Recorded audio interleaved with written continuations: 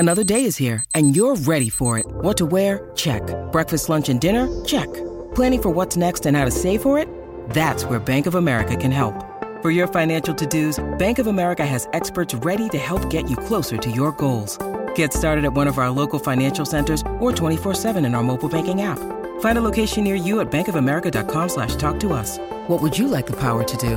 Mobile banking requires downloading the app and is only available for select devices. Message and data rates may apply. Bank of America N.A., member FDIC. Think you know the Brooks Ghost? Think again. Introducing the all-new, better-than-ever Ghost 16. Now with nitrogen-infused cushioning for lightweight, supreme softness that feels good every step, every street, every single day. So go ahead, take your daily joyride in the all-new nitrogen-infused Ghost 16. It'll turn your everyday miles into everyday endorphins. Let's run there. Head to brooksrunning.com to learn more.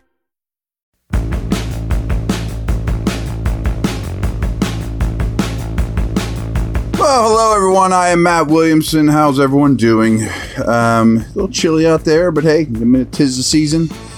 We are going to talk about when the Steelers have the ball against this really bad Cardinals defense that really doesn't have very many good players, or hardly any, other than Budda Baker, to be honest with you. But there's a lot of encouraging Steeler trends that I want you to focus on. So the Steelers average 4.9 yards per play. That's bad. But over their past 3 games, they're up to 5.4. It's pretty good. The Cardinals allows 5.5, but 5.7 over their last 3 games. Horrendous. Last week, they gave up 6.9 yards per play and 457 total yards of offense to the Rams. Yikes. Still, the Steelers' offense is 28th in points per game, but the Arizona defense is 31st. In terms of EPA per play, Washington is the only defense worse than the Cardinals in 2023, and they are dead last in success rate as well, which is kind of down-to-down defense, dead last. The Steelers' offense converts a series of downs into a new series of downs 66% of the time, which is 28th. League average is 70%. However, Arizona's defense allows 77%, worst in the league. The Steelers pass the football on 56.2% of their plays, which is higher than just 9 teams. But over the past 3 weeks, they are averaging just 48.7% of their offensive snaps. Just throwing it 48% of their offensive snaps. So the last 3 weeks, they're running it more than they're throwing it, which is not common in the NFL. Only 3 teams pass the ball a lower percent of the time over the past 3 weeks. Last week, Pickett attempted 33 passes, and the Steelers ran the ball 33 times. Only the Jets and Panthers are seeing a higher percentage of run plays than Arizona. The Steelers also have a drop-back rate of 38% when leading in the second half of games. Only 2 offenses are lower in such circumstances. The Cardinals defense is first in the league in seeing 22 personnel, 2 backs, 2 tight ends, and third in seeing 20 personnel, 2 backs, 0 tight ends. So a lot of people are attacking them with 2 backs. It's probably because of teams they play with fullbacks, Niners, etc. 18% of their defensive snaps have faced 2 running backs on the field, which is extremely, extremely high. Only the Bears and Vikings allow a higher completion percentage than Arizona's defense, and the Cardinals' 5.7 touchdown rate is 31st. Matthew Stafford threw for 4 touchdowns against the Cardinals last week. Not super uncommon. Pickett hasn't thrown an interception in his last 208 games. That is 7 straight games, or just 208 passing attempts. That's 7 straight games. Both are all-time Steeler records. His 278 passing yards last week are the second most of Pickett's career and the most in a game in which he didn't turn the ball over. Last week, 24.2 of Pickett's passes were 15-plus air yards downfield, which is his second highest of the season. 39.3% of his throws were between the numbers. That was his highest of the season. I knew it was high. I didn't know it was number 1 until just then. George Pickens. Target rate has stayed between 15 and 18% over his past 4 games. Of all the pass catchers in the league with at least 50 targets, Pickens' 13.4 average depth of target is 10th highest. Over his past 5 games, Pickens has just 13 catches, though, for 162 yards and hasn't had more than 6 targets in any of those contests.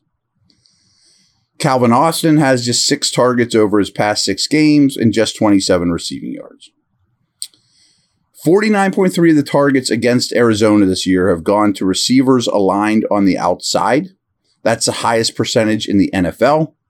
Pickens and Johnson are 2nd and 10th, respectively, in percentage of their routes aligned from the outside in the whole league. Arizona is allowing wide receivers to catch a league-high 71.5% of their targets, with 9.2 yards allowed per target to the position, which is 30th. The Cardinals also have allowed wide receivers to catch a league-high 55.6 of their passes, 20 or plus yards downfield.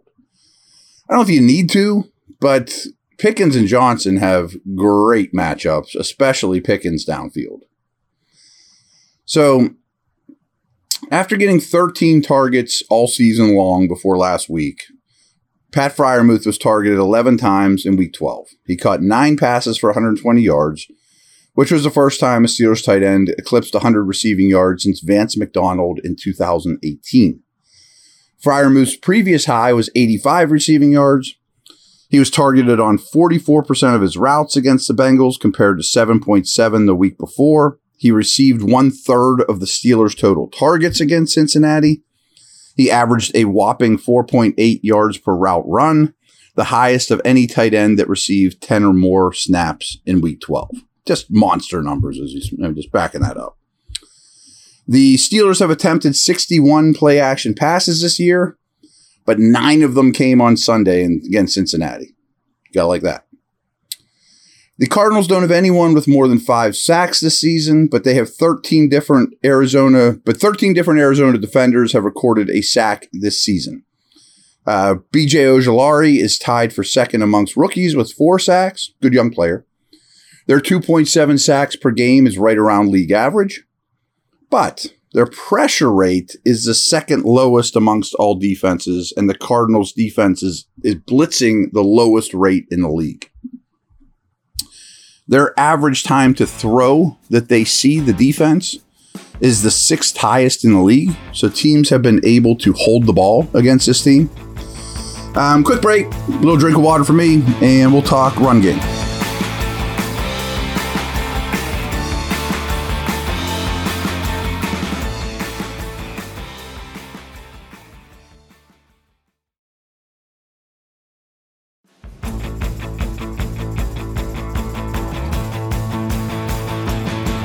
Your Steelers have rushed for 153 yards or more in 4 straight games.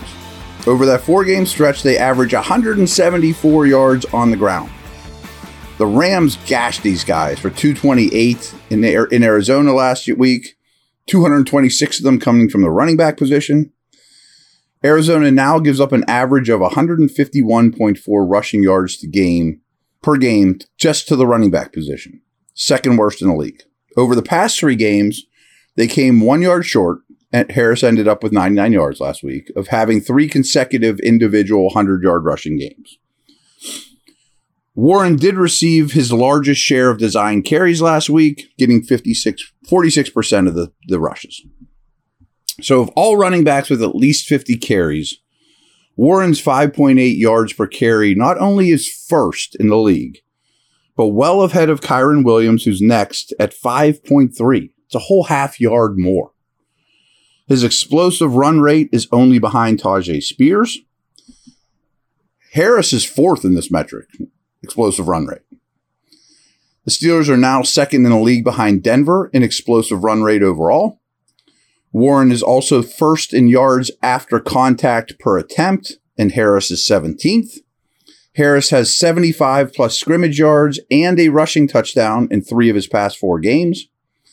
Warren has 110 plus scrimmage yards in 3 of his past 4 games.